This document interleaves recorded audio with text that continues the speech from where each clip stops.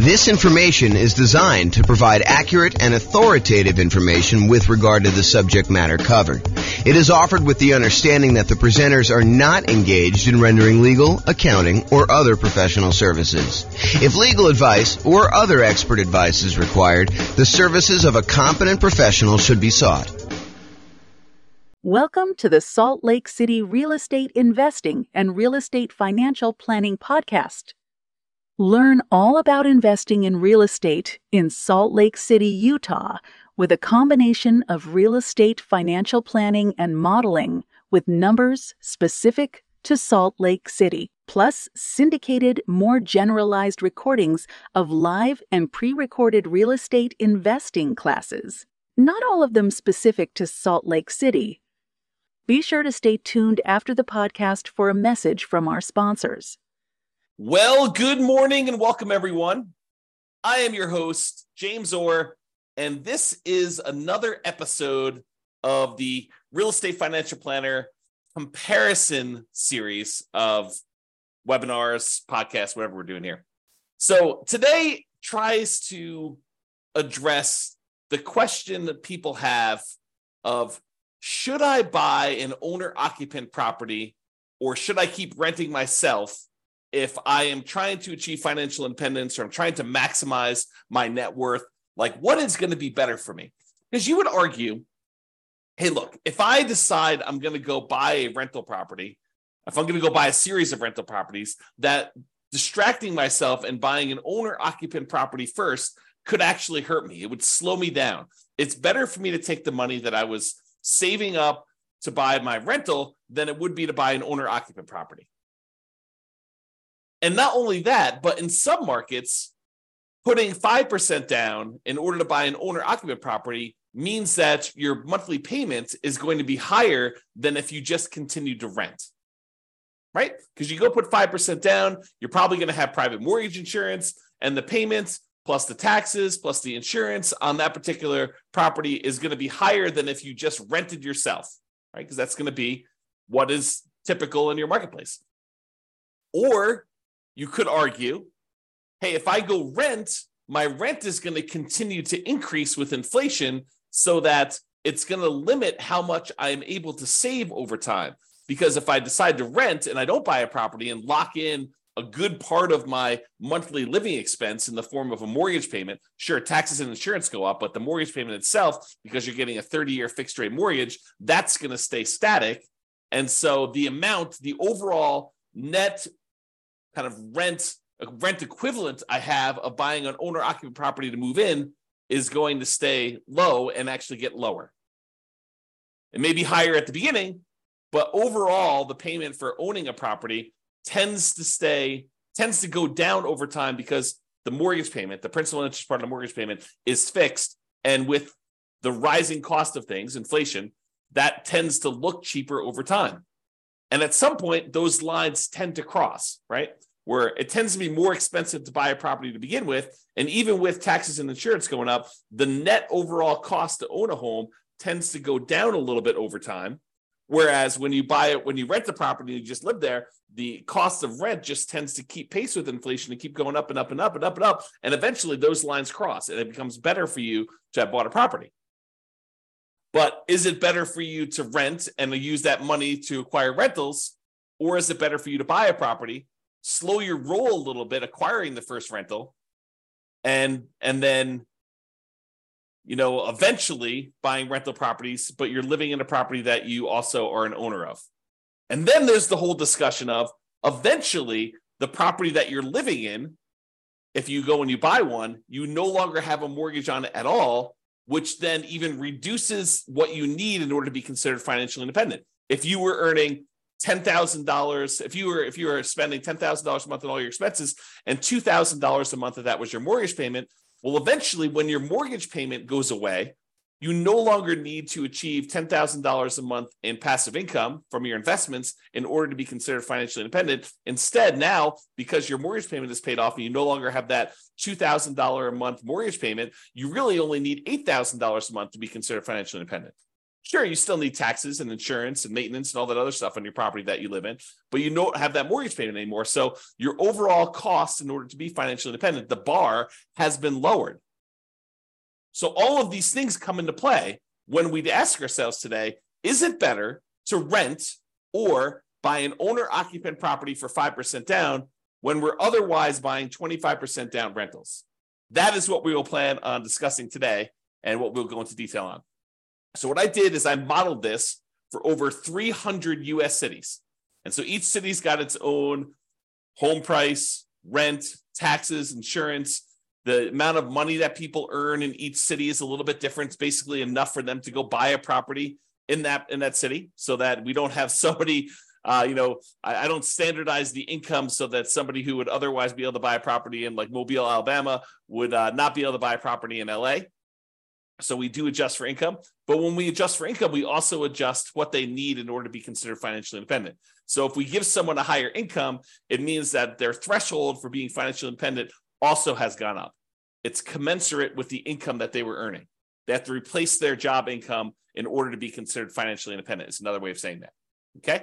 So we modeled this for 300 cities, and you will see which one is better. Because I think there's a debate, right? Which one of those factors is going to be the most powerful? What's going to be the biggest impact? And what is going to be the biggest limitation for someone wanting to achieve financial independence? And then not only financial independence, but which one leaves you with the highest net worth and which one's riskiest? Because I think all of those things are factors in which one we do. Okay. So in both scenarios, kind of like we're comparing A to B, they're going to be buying 25% down payment rentals. The idea is that the strategy is you're going to save up 25% down plus some reserves and all that other stuff, and you're going to go buy rental properties with that. The difference is going to be one person's going to rent. The other person is going to buy an owner-occupant property with 5% down first. Okay, so that's going to be the comparison. So the 5% down owner-occupant first, then 25% down rentals. They're going to save up until they can buy a 5% down owner-occupant property to live in. Then they're going to live in that property forever. Then they save up until they could buy a rental property with 25% down, plus closing costs, plus reserves on every property that they own, okay, including their personal expenses. And they will repeat that until they have up to a maximum of 9 rental properties, each that they bought with 25% down. With the other strategy, remain a renter yourself, then 25% down rentals, which I'm calling 25% down, no owner-occupant, no OO. Then you remain a renter for the entire time, and your rent goes up with inflation, just like the rent on the properties you're buying. You buy 25% down rentals when you've saved enough for a down payment, plus closing costs, plus 6 months of reserves for both your personal expenses and reserves on all properties you own. And you also still need to be able to qualify for that loan for 45% debt to income ratio. So all the qualifications for buying the 25% down are the same regardless of which strategy. Just in one case, we're buying a 5% down owner-occupant property first, which could impact their ability to be qualified to buy the rental property. Because if you're buying a property with 5% down, then you need to be able to cover that payment. And if it's higher, that could limit when you can buy your rental. You may have enough for down payment, but your DTI may not be in line. And that actually is calculated in our modeling. So realize that that could be a factor for some cities. Okay. I put the URL on the screen if you want to go, dive deeper into the charts and see the results for your specific city, because I'm going to do the aggregate. But if you want to drill down and see it, I'll put the link in the show notes, but it's also on the video right here. So if you want to go look at that. All right. So in order to be considered financially independent, what they need to have is the income from their rental properties, net of all expenses, and the income they have from investing money in the stock market, which any extra money they have, we assume that it's invested in the stock market. But any income they have coming from the stock market needs to exceed their personal expenses. And so we calculate the money from the stock market as the amount that they have invested times the safe withdrawal rate, and then we convert that to monthly. So if they have $1 million and you're using the 4% safe withdrawal rate, which is what we use, they're generating about $40,000 a year from any money that they have invested in the stock market. You divide that by 12, and that's about what we credit them to see if they are financially independent when we're doing that calculation. For the rental property income, we basically take all the income from rent and any other income they get, and we subtract out all the expenses, including vacancy, principal payment, interest part of the payment, taxes, PMI, any property owner's insurance, maintenance, and management. So we subtract out all those expenses on the property, and whatever they're left over is a net positive cash flow. So those two things combined, for the sake of this modeling, is what counts. If you're doing other modeling, we also would count normally Social Security, any annuities that they have, and any pensions that they have. But in this case, that doesn't apply. There's none of those that get applied in this particular set of modeling that we did. Okay. All right. So assumptions. So each city's modeling uses their own median home prices and the estimated rents on those properties. I'm not an expert on all 304 cities that we basically did this modeling for. So if you happen to go drill down into your city and you're like, James, your numbers are off a little bit, the rents are a little bit higher, or the property values are a little higher, or taxes are a little bit lower, or whatever it is that you think is off, reach out to me and we can make those corrections, rerun all the numbers, and it'll update everything for us. Okay. So go ahead and reach out if you have that there. Also, we did not apply any of the 88 strategies that we have to improve cash flow. Kind of known for these 88 strategies that we have for massively improving cash flow on rental properties, and we did not apply any of those strategies at all. So this is sort of just like out of the box, not optimized strategies. Okay. Now the job income, as I mentioned, does vary based on the city so that they can afford a property in that market, but we do consider that to determine whether they are financially independent because they have to replace that job income. So for those who much is given, the amount that they're earning from income, much is also expected. So if you live in a city that the properties are cheaper, you don't have to make as much money and you don't have to replace as much money in order to be financially independent. When you live in these more expensive cities, you do have to earn more money. Okay. We start with just enough down payment to buy the 5% down owner-occupant property. Even if they're not buying the owner-occupant property, everybody starts with the same amount to try to make this even.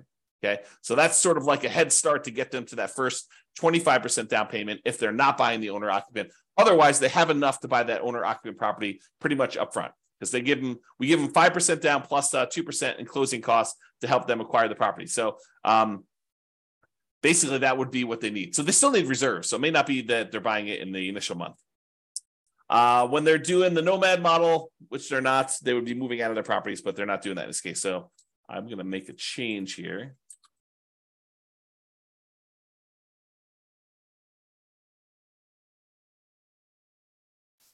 All right.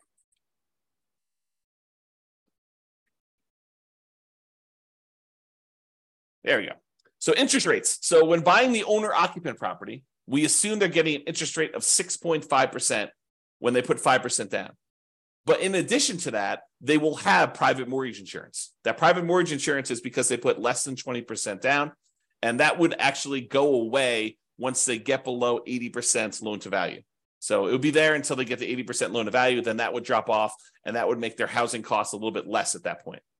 When they're buying rental properties, because they're putting 25% down, their interest rate is estimated to be 6.75, okay? And they do not have PMI in that case.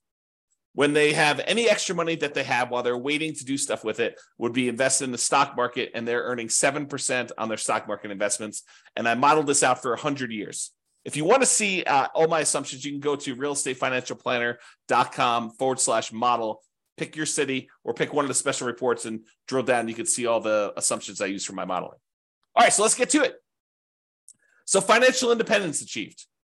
So which one do you think is going to be better? Is it going to be better for someone to actually buy an owner-occupant property, move in, live there, and then start saving up to buy 25% down properties? Or is it going to be better for them to just remain a renter, start saving up for their 25% down properties, and do that strategy?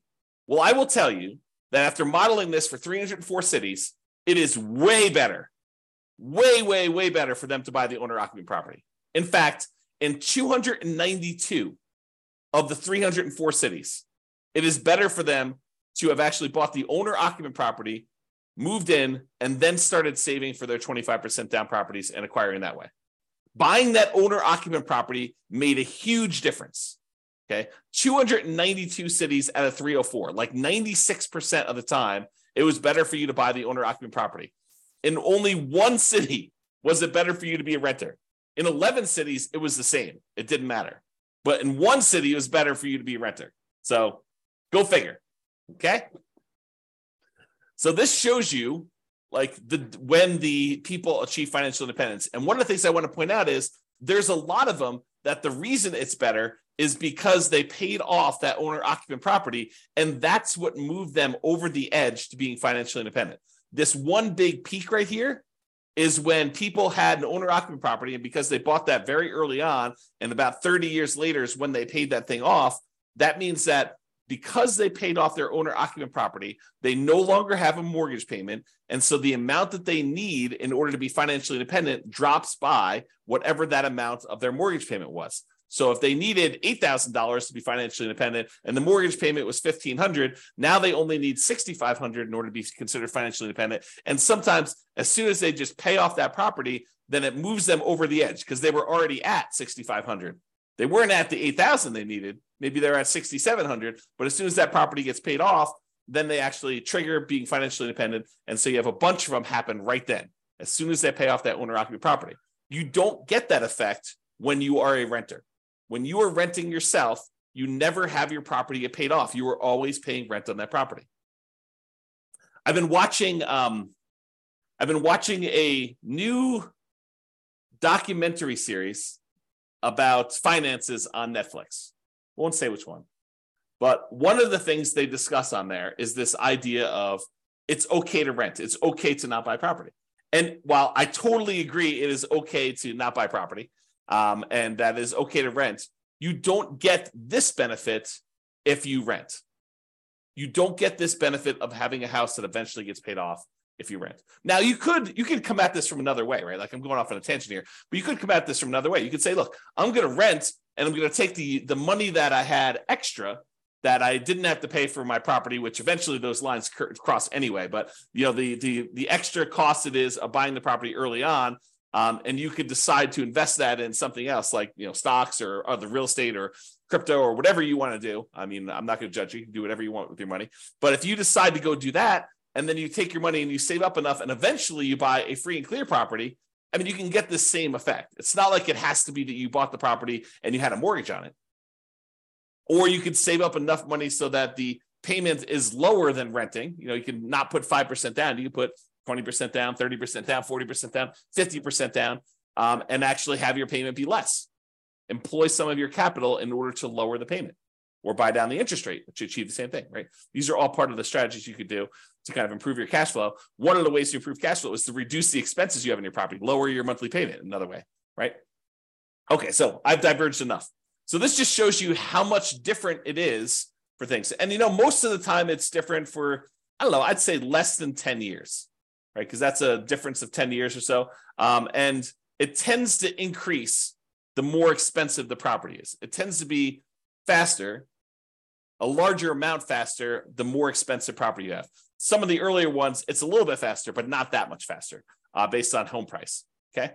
And here's where it was a really inexpensive property where it was better for you to have rented. So it was like a probably sub $100,000 property market where it was better for you to do that. Okay, so let's talk about net worth. We talked about how fast you can get to financial independence, but like how much net worth? Is it better for you to have been a renter? You'll get higher net worth? Well, in 291 cities out of the 304 that we did, then buying a property gave you a higher net worth at year 40. So you would be better off financially in terms of net worth if you also bought an owner-occupant property as well. You see these studies done by the U.S. Census, and I don't know if they've updated it recently, but the last one I saw, which is from several years ago, the difference in net worth between a renter and a homeowner was like $270,000 on average across the whole U.S. So the difference between somebody who was an owner-occupant, like a homeowner, versus someone who was a renter was like $270,000. So, I mean, we're seeing some of that impact, right? Because some of the money that you're paying, even though you're paying more than what it was to rent in a lot of cities, some of that money gets applied toward building up equity, which counts toward net worth, right?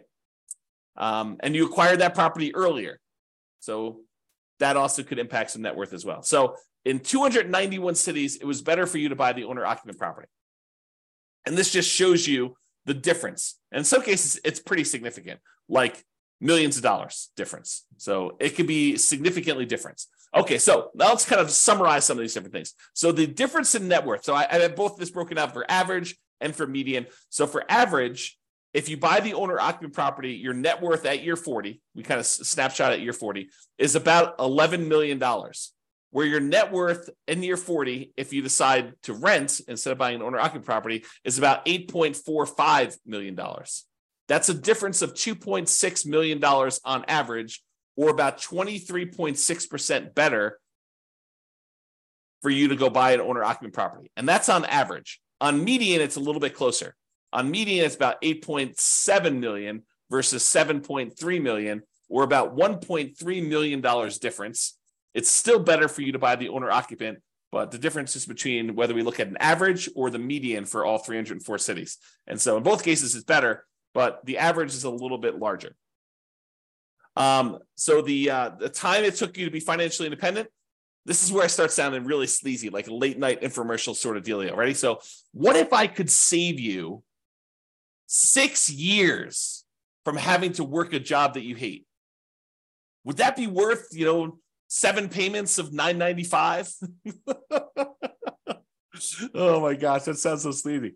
But that's really what we're talking about, right? Like if I showed you, look, you're considering doing this 25% down strategy. Should you buy an owner-occupant property at 5% down, or should you buy or should you rent to do the 25% down? Well, I'm telling you, look, if you buy an owner-occupant property, on average, you will save 74.8 months.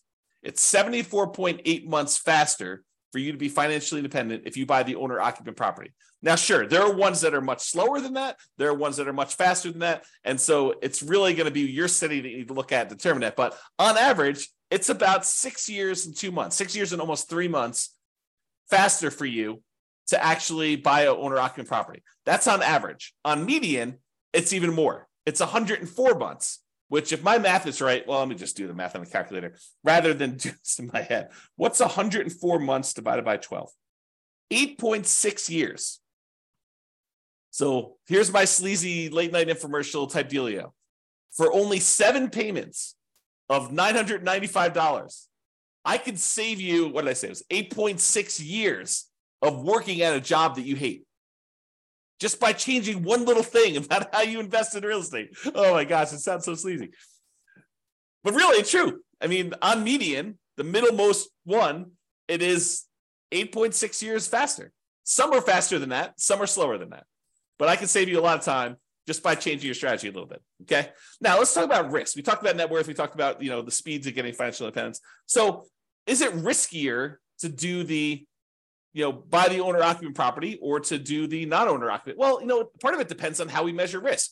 We like to measure risk in a bunch of different ways. One way is it's like how much rent can drop before you're going to have negative cash flow, like what we call rent resiliency, or how much prices can drop before you have negative equity, before you're underwater on your property. We call that price resiliency. Or we look at debt to income, which is a calculation your lender uses to determine whether or not you qualify for the loan. What is the ratio of all of your debt payments compared to how much you make on your job? I also like debt to net worth, how much debt you have compared to what your overall net worth is.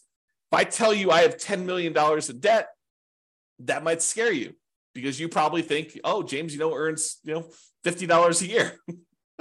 And having $10 million of debt with $50 a year in income is really, really high. But what if I told you I make $100 million a year and I have $10 million in debt? Well, or my net worth is $100 million. We're doing debt to net worth. My net worth is $100 million, and my debt is only $10 million. Well, that's a much different ratio.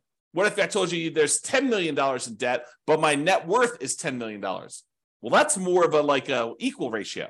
And finding out which one has a higher debt to net worth is a way to measure risk. But the other one I like too is how much debt you have, $10 million compared to how liquid you are. What if I told you I've got $10 million in debt, but I also have $12 million in stocks where I could go liquidate all those and use it to pay off my $10 million in debt? Well, that's one level of risk. What if I told you I had $10 million in debt, but I only had $50,000 in my savings account?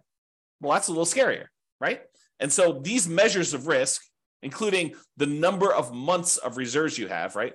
You like to think about, hey, look, I want to have 6 months of reserves before I go buy my rental property. Well, we can also measure in number of months, right? You can figure out how much all the expenses are in order to maintain your rental properties and your personal expenses, stuff like that. And then we could say, okay, it cost me whatever it is, $12,000 to kind of run my household and all my rental properties if I was getting no income coming in from my rentals. Well, how many increments of $12,000 do I have? You have $36,000. You have 3 months of reserves for your whole thing. Well, if you had, what did I say? It was $12,000. If you have $120,000, you have 12 months of reserves. Okay. So we can measure all these different measures of risk. And so when we look at it, the average and the median change a little bit depending on which one you're looking at. But overall, I would say that buying an owner-occupant property is probably a little bit less risky. In terms of rent resiliency, it's a little bit better than renting. In terms of total price resiliency, looks like the renting is a little bit better there, but it's a small amount, 2% better. When you talk about debt to income, your debt to income is a little bit better when you have the owner-occupant property. Okay, it's a little bit higher when you don't buy the owner-occupant property. And it probably is because it takes longer to buy the properties. And so that could have an impact too. And these risks, they can change over time, right? Like we could do a snapshot of what the risk looks like, for the first 5 years. We could do a snapshot of what the risk looks like for the next 5 years or year 7 or whatever we want to do. But this is showing you the risk over the entire 100-year period, which if you have a really long period of very low risk situation, then that could be outweighed by, very risky stuff early on. So it's deceptive to look at this. I think you need to really drill down and look at this, but at least we give you a measure to look at risk, right? In terms of debt to income, a little bit better for you to buy the owner-occupant in this case. And for the debt to net worth, a little bit better for you to have rented in that case. And debt to account balance, it's a little bit better for you to have bought the owner-occupant. And then for months of reserves, it was way better for you to actually buy the owner-occupant property because eventually that thing gets paid off and some of your expenses go down. So I think that that's a major factor in what's going on there. All right. So as I mentioned a couple times throughout here, you could apply all the 88 strategies that we have to improve cash flow to get these numbers to look better, right? At least for the rental side of things. Now, we've basically been using median price properties and what rent might be on each one of those properties. You should be able to choose and do better than this, right? I think if you do any type of effort in finding and selecting properties and applying any of these 88 strategies, you should be able to do better than what I've shown on here. And as I mentioned, if you're an expert in your market and you think my numbers are wrong, please do reach out so we can update those so that they get better for everybody. So in conclusion, in our current market conditions, our current prices, our current interest rates, our current rents, and it is May 15th, 2023 when I'm doing this, and I'll do updates over time. I'm trying to do one of these classes a week as part of a series. But we'll kind of go through all the different comparisons we've got, and then we'll come back and revisit and update things. And the website will get updated as I rerun numbers, because once I update prices and interest rates and things like that, I rerun everything. And so if you're visiting these charts on the website after this video, they may be different. They're likely to be different because prices and interest rates and everything else changes, which changes everything. Okay. So in our current market conditions, current price, current interest rate, current rents in about 304 US markets using what I would consider to be less than ideal median price and rents on properties, buying an owner-occupant property when you would otherwise be buying 25% down rentals is a faster path to financial independence in 292 of 304 cities, about 96% of the cities. Okay. And for net worth, buying an owner-occupant property first also gives you a higher net worth in 291 of the 304 cities, about 95.7% of them. The market does matter a little bit, but in general, you should probably buy an owner-occupant property. That is what the conclusion should be, okay? It is best if you look closer at your specific market and apply as many of the 88 cash flow improving strategies as practically possible to improve on your implementation. Again, go check out the realestateFinancialPlanner.com/model to be able to see all the details. Hope you enjoyed this class. I hope you enjoyed this series. I kind of like the comparison and dispelling some of the myths out there about should you do X versus Y and why it's always better to do Z versus R or whatever you're trying to do, right? Like the idea that people have these things in their mind like, oh, that's silly, James. Everybody knows that it's better to do this. Really? Really? That's a belief you have. And then we go do the math and we find out that maybe it's not even like the majority of the time that is the case. Sometimes it is. Sometimes it's like this, where it's like 96% of the time, it's better to do one strategy than another. But other times it's not nearly as close.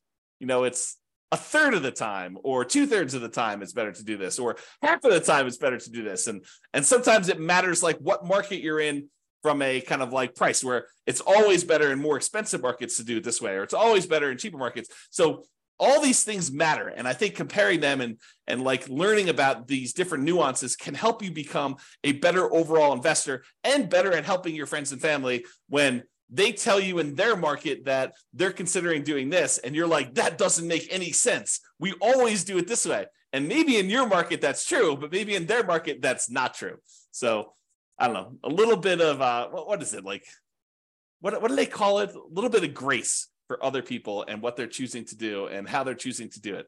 Because it may not be the same for them as it is for you. I think that's one of the things we're kind of adjusting here and realizing as we do these. All right, that's all I got for you. Have a great day, everybody. I will talk to you all soon. Bye-bye for now. With home prices up, mortgage interest rates up, and rents up, but not quite enough to counteract the higher prices and interest rates. Cash flow on rental properties in Salt Lake City is harder than ever. Book a call with the Real Estate Financial Planner to apply our proprietary 88 strategies to improve cash flow on your rentals. See the show notes for a link to schedule your call and improve your cash flow today. If you're a real estate agent, lender, or professional in Salt Lake City that wants to help our real estate investor listeners, consider reaching out to learn about collaboration opportunities with this podcast. We'd love to add more value to our listeners by having you assist our investors buy, sell, and finance their real estate investments. See the show notes to schedule a call to discuss collaboration opportunities.